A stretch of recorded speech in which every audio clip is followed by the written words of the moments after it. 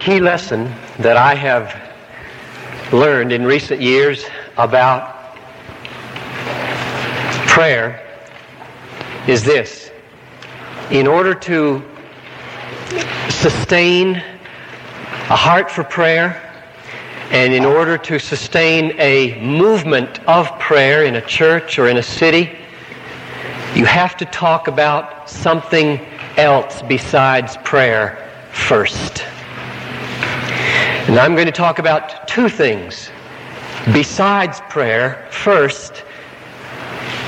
And I want to tell you what those are and then move into the third and final point, which would be the awesome place of prayer. The first thing that I have found that I need to think about and talk about in my own heart and in my church is war. That life is war. I don't think it's possible for people to even know what prayer is until they know that life is war. And that the stakes are higher than in the Persian Gulf and in the consultations between Reagan and Gorbachev, and there is no peace till Jesus comes. The second thing that I have had to think about and talk about before I can get to first base in creating an atmosphere for prayer or have strength to sustain prayer is the sovereignty of God. Because until we grasp the sovereignty of God, we don't know whether we're going to win the war. And if you're not sure you're going to win the war, you cannot sustain the strength to pray day and night the way Jesus calls us to pray. You can't pray long without hope, and you can't have hope without the sovereignty of God. And then my third point will be, once you've understood that life is war, once you've understood the sovereignty of God assuring the victory, what is the place of prayer in the global purposes of God? So that's my outline, and I would just like to continue for another 30 seconds or so that great murmuring of prayer as I lead you and ask the Lord's help. Let's pray. Heavenly Father, Satan in all his power is very much against what we're about to say. And therefore, a lot of demonic activity is very likely in this room, unless in answer to the prayers of this your people, you would mightily banish demons and Satan and all the powers of darkness from our presence. Come, Lord Jesus, by your Spirit and reign.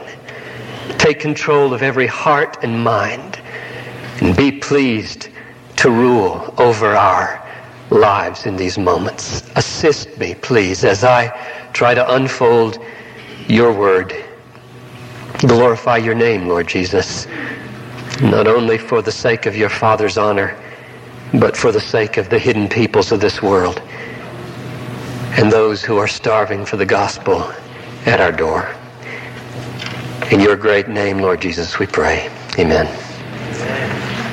Life is war. That's point number one. When Paul came to the end of his life, you know that great text in 2 Timothy 4:7? I have fought the fight. I have finished the course. I have kept the faith. Earlier in 1 Timothy, you remember he said to the young man, fight the good fight. Lay hold on eternal life. Now you take those two texts and you put them together, you can conclude this. Life is war just to maintain faith and get to heaven. Anybody says it's downhill to heaven hasn't read Paul. It's fight all the way to heaven. Fight, Timothy, and lay hold on eternal life. Satan targets unbelief. That is, He tries to create unbelief by targeting faith. Paul makes that very clear in 1 Thessalonians 3, verse 5.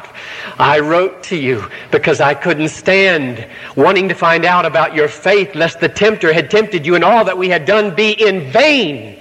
What would make everything be in vain? Satan's targeting faith. It is war to maintain belief. Move a step farther and you come to Paul's statements about his own life and warfare in the ministry. I do not run aimlessly. I do not box as one beating the air, but I pommel my body and subdue it, lest after preaching to others I should find myself disqualified. Now that's the language of a soldier talking about the rigors and the disciplines in mortal conflict. Move a step farther when he talks about his ministry further. That was 1 Corinthians 9:26. This is 2 Corinthians 10:3. Though we live in the world, we are not carrying on a worldly war. For the weapons of our warfare are not worldly, but have divine power. So ministry is war. Fighting for faith in my heart is war. Fighting for the souls of men is war. All aspects of the Christian life are war. And if I were to ask you, what's the most crucial text on warfare, you would all say what? Ephesians 6. Let's read a little bit of it. Ephesians 6:12, we are not contending against flesh and blood. We are contending against principalities and powers and the world rulers of this present darkness and spiritual forces, or hosts in the heavenly places. Therefore, clothe yourself or put on the armor of God that you might be able to withstand and stand. And then comes the list of the armor. Life is war. The enemy is awesome. And you can't see him. Most people do not believe this. How are you ever going to get them to pray when they don't believe it? I mean, they'll say they believe it. But watch their lives. And there is a peacetime casualness in the church. A casualness about spiritual things. There are no bombs falling in their lives. No bullets whizzing overhead. No mines to be avoided. No roars on the horizon. It's all well in America, the Disneyland of the universe. Why pray? In wartime, newspapers carry headlines about how the troops are doing. In wartime, families get together and they talk about the sons and the daughters on the front lines, and they pray with wrenching concern for their safety. In wartime, they're alert, they're armed, they're vigilant. In wartime, they spend their money so differently than in peacetime. There's austerity and simplicity of life, not because those are valuable in themselves, but because there's something so grand. There's such a great cause to spend your money on rather than padding your den. In wartime, everybody is touched. We all cut back. The luxury liner, you've read that great story that Ralph Winter has in the Perspectives book. The luxury liner becomes the troop carrier, and once where they slept 3, they sleep 9. Once where they had place settings of 15, they're 10 plates. Everything changes in wartime. And so it's clear people don't believe we're in a war.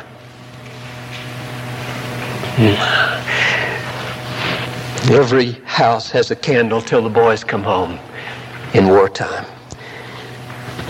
People don't believe that we're in a war that's worse than World War II, that is worse than any imaginable nuclear World War III.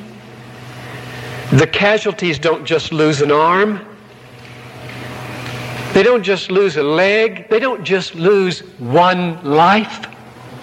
They lose everything forever in hell. I mean, if we believed that life is war, how different things would be. Now, the connection with prayer and war is not left to our guesswork. Ephesians 6:17. Listen to this connection. Sometimes the translations break the sentence up, miss the flow, but I'll read it the way it really is. Ephesians 6:17. Take the helmet of salvation, the sword of the Spirit, which is the Word of God, with all prayer. Don't start a new sentence there. With all prayer and supplication, praying on every occasion in the Spirit, keeping awake with all perseverance. Now, it doesn't take any exegetical ability at all to see.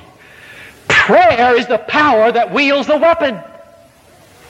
The sword of the Spirit, take it praying. Take it praying, right? It's the power that wields the weapons of warfare. Prayer is not a civilian device. Now here's a text from John chapter 15, verse 16 that takes a little bit of exegetical finesse, because not everybody is used to attending to conjunctions. I'm going to read it very slowly, and I want you to listen for the word "so that." If you've got an NIV, they break the sentence and start with "then." Take that "then" as a logical, not a temporal "then." This is an absolutely crucial, logical connection if you're to understand the point of prayer in a life of war. John 15:16. You did not choose me, but I chose you and appointed you that you go and bear fruit, and that your fruit would remain, so that whatever you ask the Father in my name, He may give it to you. Now, think. Put on your thinking caps. Do you get it? Why is the Father going to answer the prayers that we make in Jesus' name? Answer: because Jesus has given a mission to go bear fruit, or turn it around. Why did Jesus give us a mission to go bear fruit that would remain? So that we could enjoy getting answers to prayer. Therefore, why is there prayer? For war. For wartime, not for civilian times. So I never tire of telling Bethlehem Baptist Church the number one reason why prayer malfunctions in the hands of believers is because they try to take a wartime walkie-talkie and turn it into a domestic intercom by which they ring up the maid to bring another pillow. It malfunctions. It's made for tanks. It's made for trenches. It's made for war. It won't work when you install it in your yacht. It won't work at the lake cabin. It won't work in the second and third and fourth car. Amen. So I want to give you a little rhyme. I didn't know it was a rhyme until I read my manuscript the second time. Just like that sentence. Until we believe that life is war, we will not know what prayer is for. Will that stick? Until we believe that life is war, we will not know what prayer is for. Here's what I believe has happened. God sent His Son into the world on a mission. The Son comes to us and says, my Father wants me to extend my mission to you. It's dangerous. You can't lose. The mission will succeed. He's given me these transmitters here. I'll give each one of you a transmitter. They're coded to the general's frequency. As long as you stay in battle, fighting His war in His ways, you will always have free access by the transmitter to the general. Now go and use them. And I'll do whatever you ask for the war, for the cause. But what have millions of Americans done? They have stopped believing in war. Life is peace, not war. There's no urgency. There's no watching. There's no vigilance. There's no strategic planning. Just easy peacetime prosperity. and they take the walkie-talkie and they try to install it in domestic places, in luxurious places, and it won't work. They can't figure out why it's not working. It malfunctions. They're not getting any signals. And so my first point this morning is, if we're going to mobilize a movement of prayer in our churches and our cities, if we're going to just sustain a heart for prayer, we've just got to believe and feel that life is war.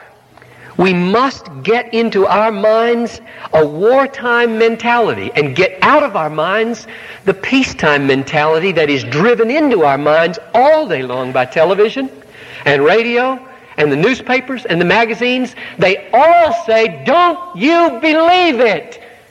Pad your life. Peace.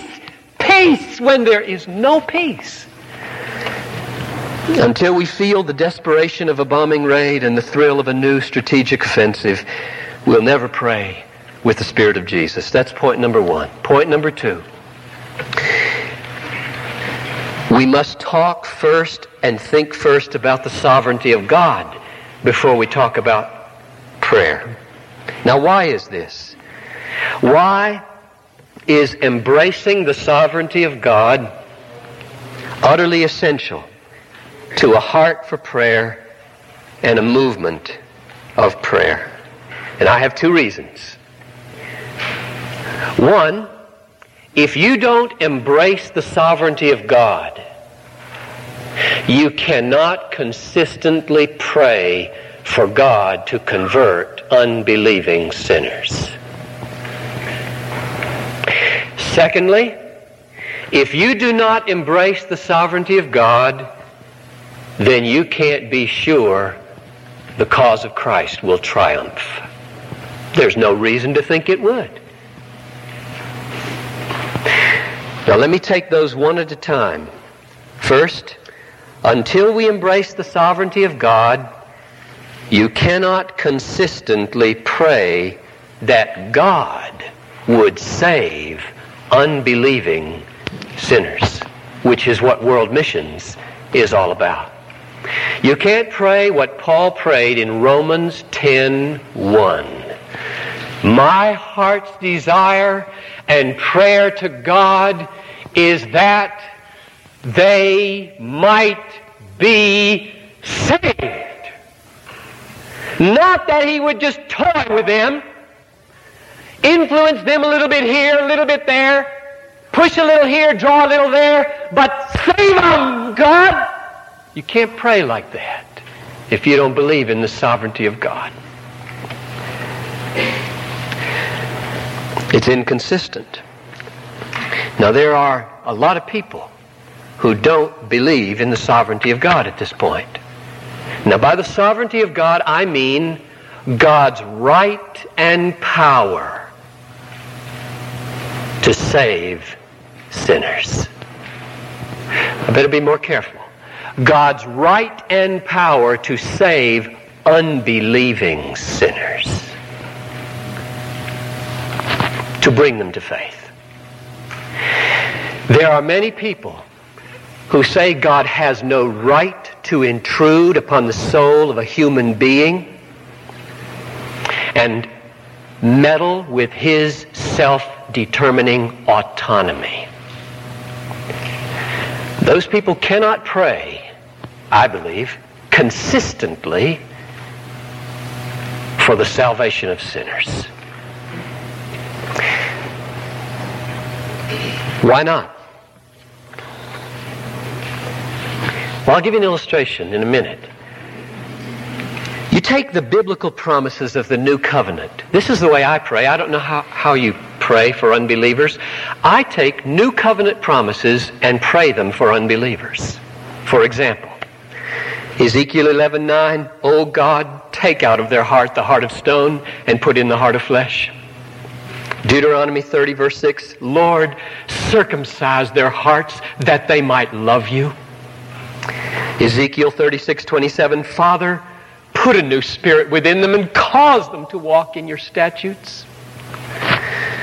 2 Timothy 2:25, Lord, grant them to repent and to come to a knowledge of the truth. Acts 16:14, Lord, do what you did for Lydia. Open their hearts to believe the truth. You pray like that? You can't if you don't believe in the sovereignty of God. Because then you'd be inconsistent. You'd be contradicting your own theology. If you don't believe in the sovereignty of God, then you say that a human being has the absolute sovereign right to be the final determiner of his own destiny, and thus to determine who will inhabit the kingdom of heaven, if anybody. I don't think that's biblical to give man that right. Well, how do people pray then who reject the sovereignty of God? Well, just read some books. I'll give you some examples and show you how inconsistent I think it is. I take these from books that are on your book table. One well-known writer on prayer says, what you should pray is to ask God to cause a specific person to begin questioning whom they can really trust in life. Now my question is, why is it right for God to get inside a person's mind and cause their mind to ask a question that they wouldn't have otherwise asked, and wrong for God to get in their mind and cause them to give an answer that they wouldn't have otherwise given? Namely, that Jesus is the answer. Here's another example.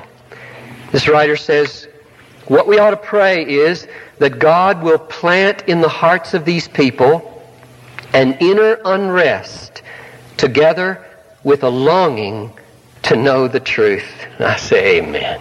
But I ask, how strong a longing should you pray for God to put in a person's heart? There are two kinds of longing God could put in a person's heart. A longing that's strong enough to embrace Jesus, and a longing that's not strong enough to embrace Jesus. Which do you pray for? Do you pray for ineffectual longings and thus not pray for conversion? Or do you pray for effectual longings and thus pray for conversion but not give that person the final right of self-determination anymore?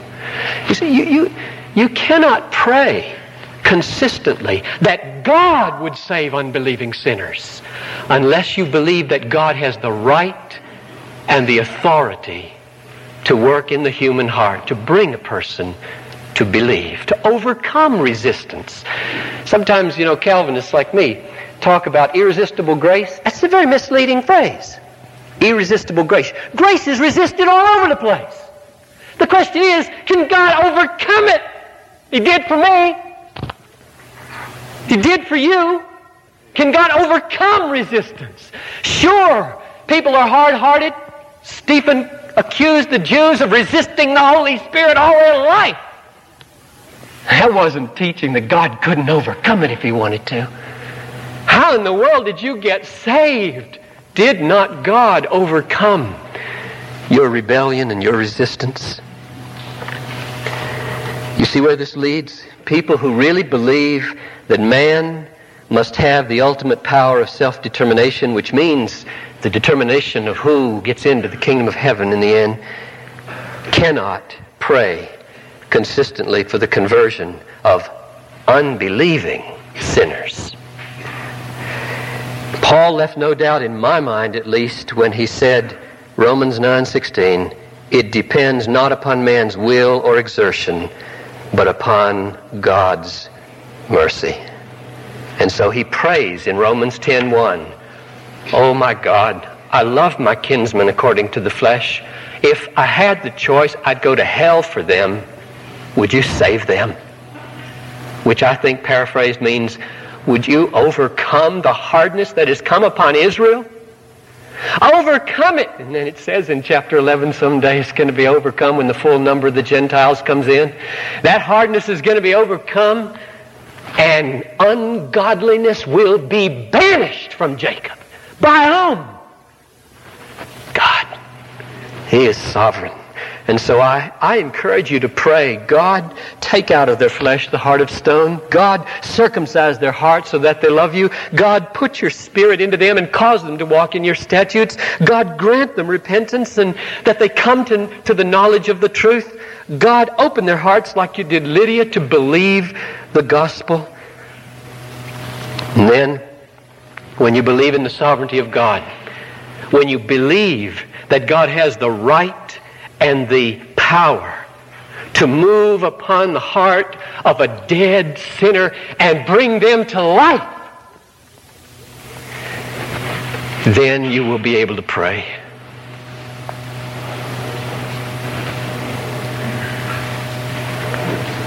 That's the first reason why I think the sovereignty of God must be spoken of before we speak of prayer. Here's the second reason. We can't be sure that we're going to win the war unless God is sovereign. We can't be sure that our prayers will succeed and that the cause of Christ will triumph. Let me tell you a story.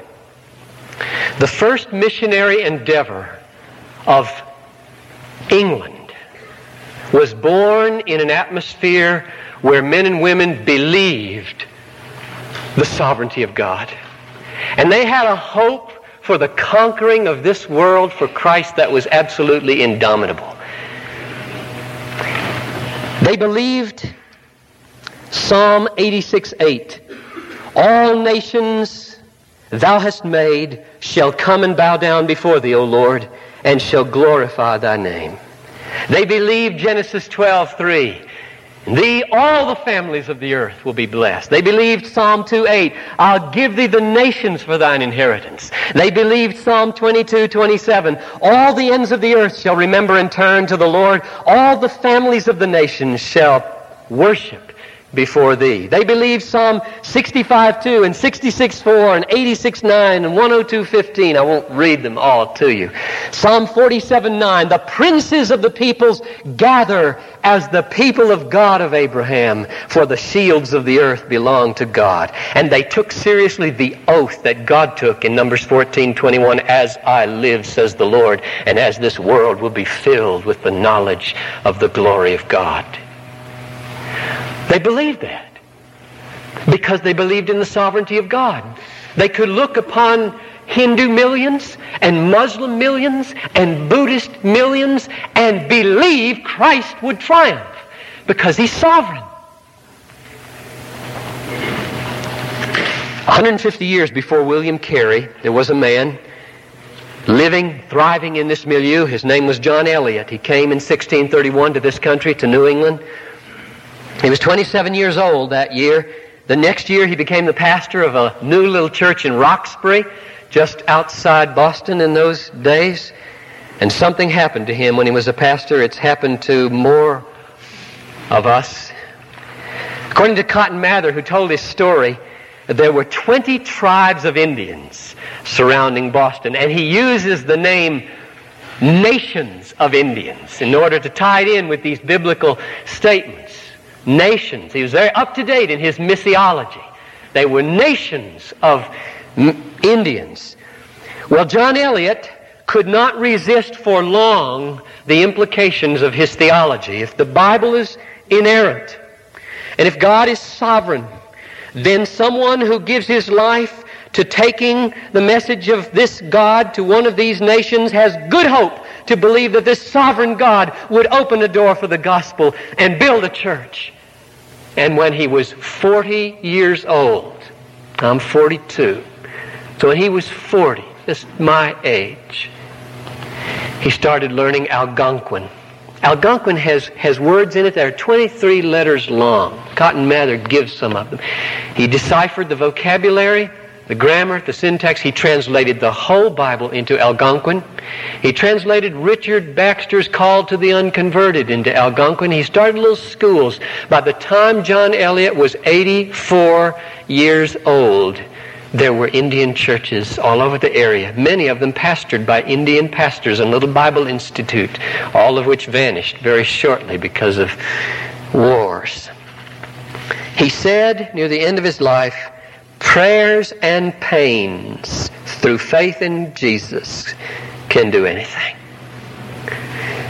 Why? Because nothing is too hard for a sovereign, prayer-hearing God. And the reason I tell you this story is because I can't sustain in my own heart the will to pray, nor beget and sustain a movement of prayer in my church and in Minneapolis, unless I have hope that we're going to win, that the cause of Christ is going to triumph in the end, that all the nations shall come and bow down before thee, O Lord, and glorify thy name. That was the Puritan mind. And in that milieu grew up the modern missionary movement. Tutored on that tradition of Puritan hope in the sovereignty of God was William Carey and Adoniram Judson and David Brainerd and Alexander Duff and David Livingston and John Patton and a whole stream of great lights in those days. The modern missionary movement as we know it today did not emerge in a theological vacuum. It emerged in a great Reformation tradition that exalted the sovereignty of God and put it the square at the center of life. Without it, the confidence, the largeness, the perseverance, the boldness of prayer begins to vanish, and what's left is kind of a vestige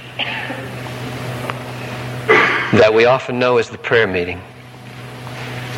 It's weak, it's uninspired, it's small-minded, because very little has been said about these things before prayer.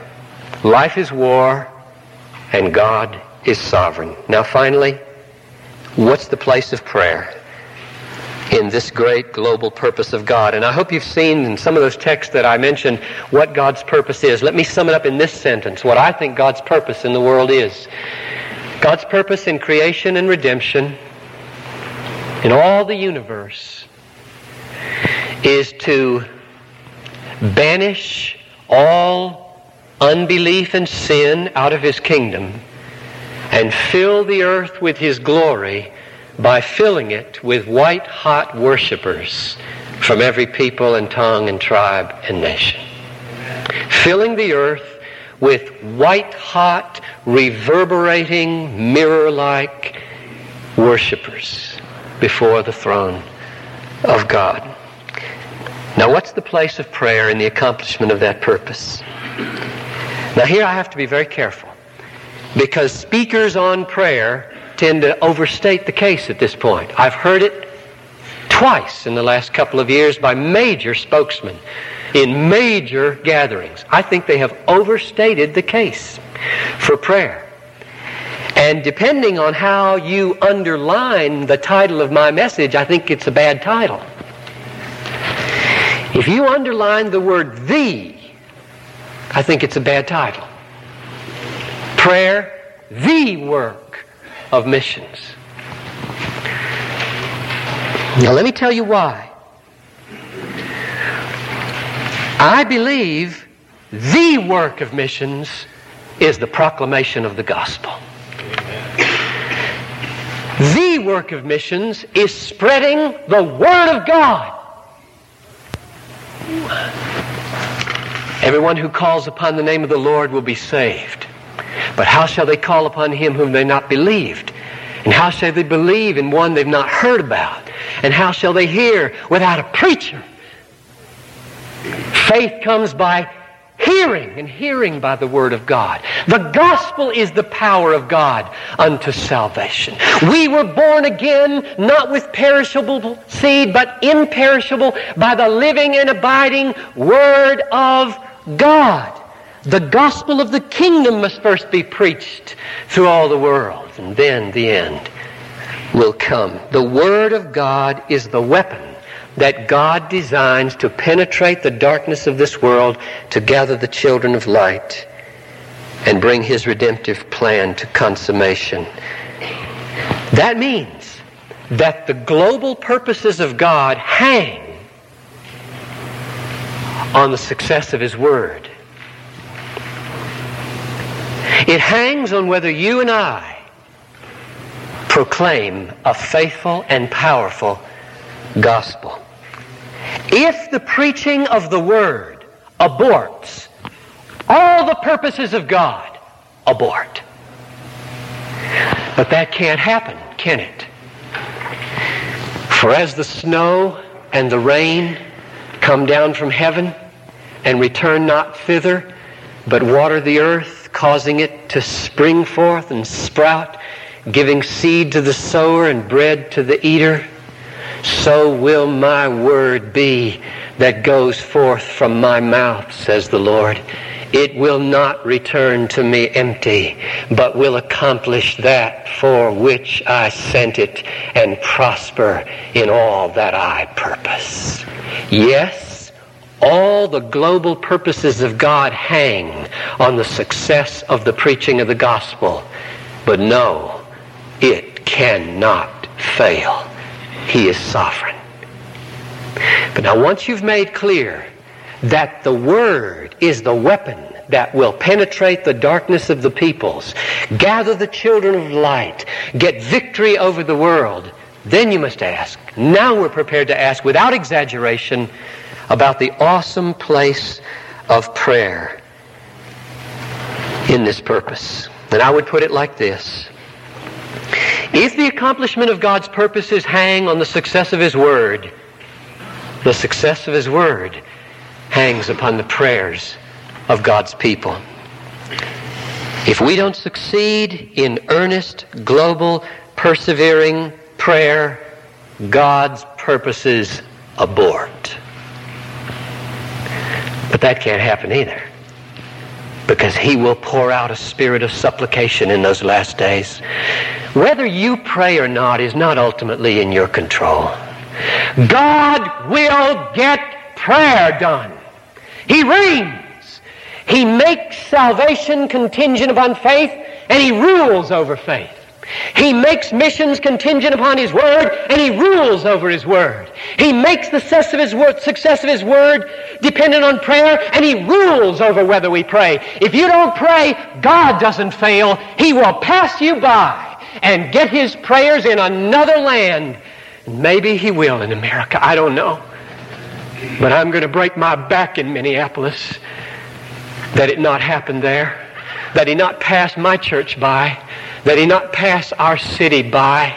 I will pour myself out for Prayer 88 at the Dome. The Lord reigns. If I fail, He doesn't fail. Let me just give you texts as I close that link prayer to the victory of the Word. Ephesians 6:19. Pray for me. Don't miss that. He's talking to a church. Pray for me that utterance may be given me out of my mouth to speak boldly the mystery of Christ. The mystery hangs on the prayer. Colossians 4:3. Pray for us that God may open to us a door for the Word to declare the mystery of Christ. Let me stick in a parenthesis here. I am so tired of reading statistics in all kinds of mission journals that by the year 2000, 82% of all the hidden peoples will be in countries inaccessible to missionaries. I just want to scream every time I read that. How do you know? How do you know that? My goodness, the Lord reigns over China. He reigns over Albania. He reigns over Afghanistan. What a terrible prediction to make. You can say maybe, but don't treat it like it's a foregone conclusion. When Paul says, pray for us that a door would be opened, isn't he saying prayer smashes doors down for the Word to get in? Or here's my last one, 2 Thessalonians 3:1. Pray for us that the word of the Lord may run and be glorified. 4 years ago, I said to my people, in the first Sunday of the year, I said, would you do something for me 8 seconds a day for the rest of this year? How many of you would? What I want you to do is pray this.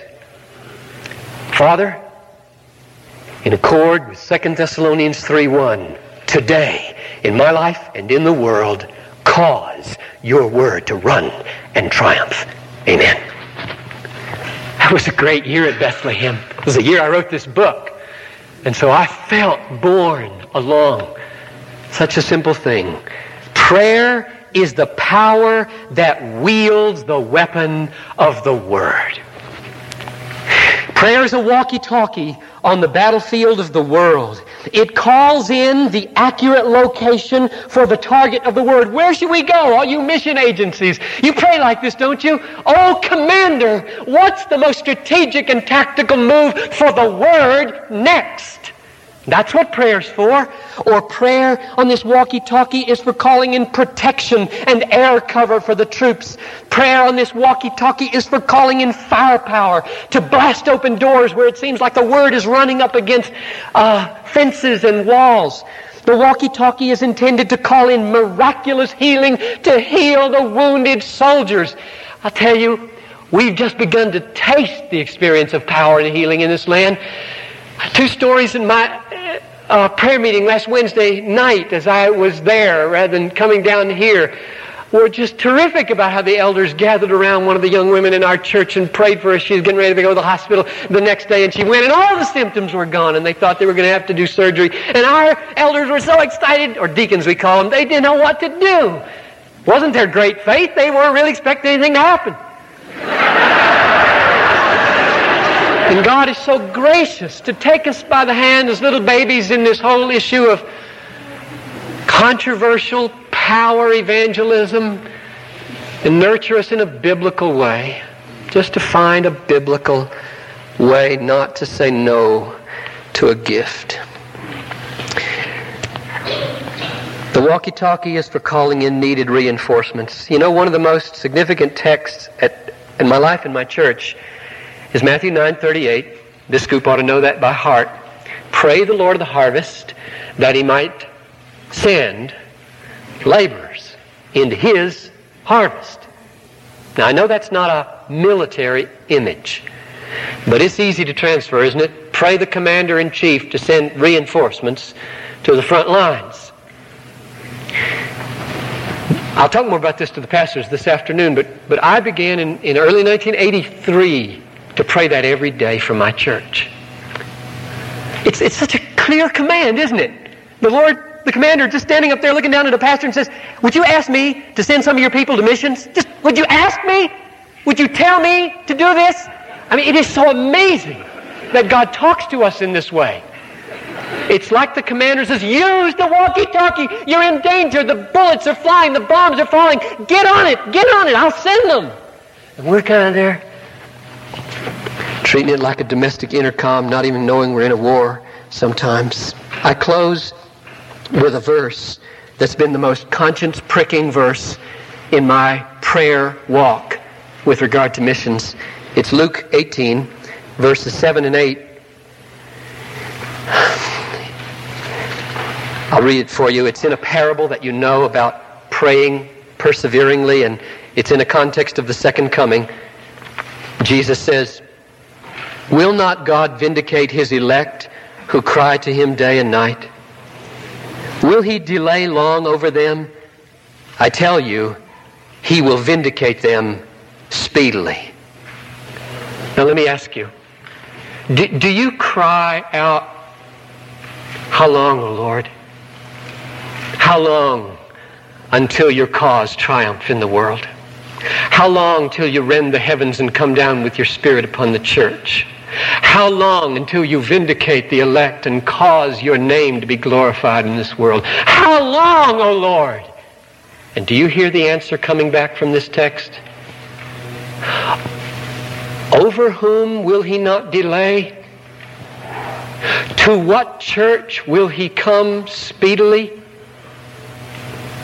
The church that cries to Him for vindication day and night.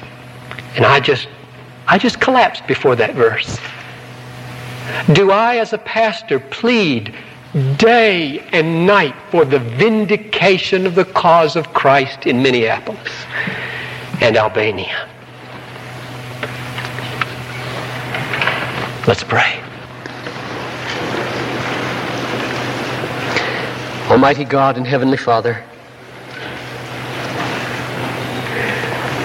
if I have said anything that is untrue or if anything is out of balance, or if I have not had a spirit that accords with truth, blot it out for the sake of this people and forgive. And whatever has been true and biblical, oh God, may it be like a balm and like a rapier.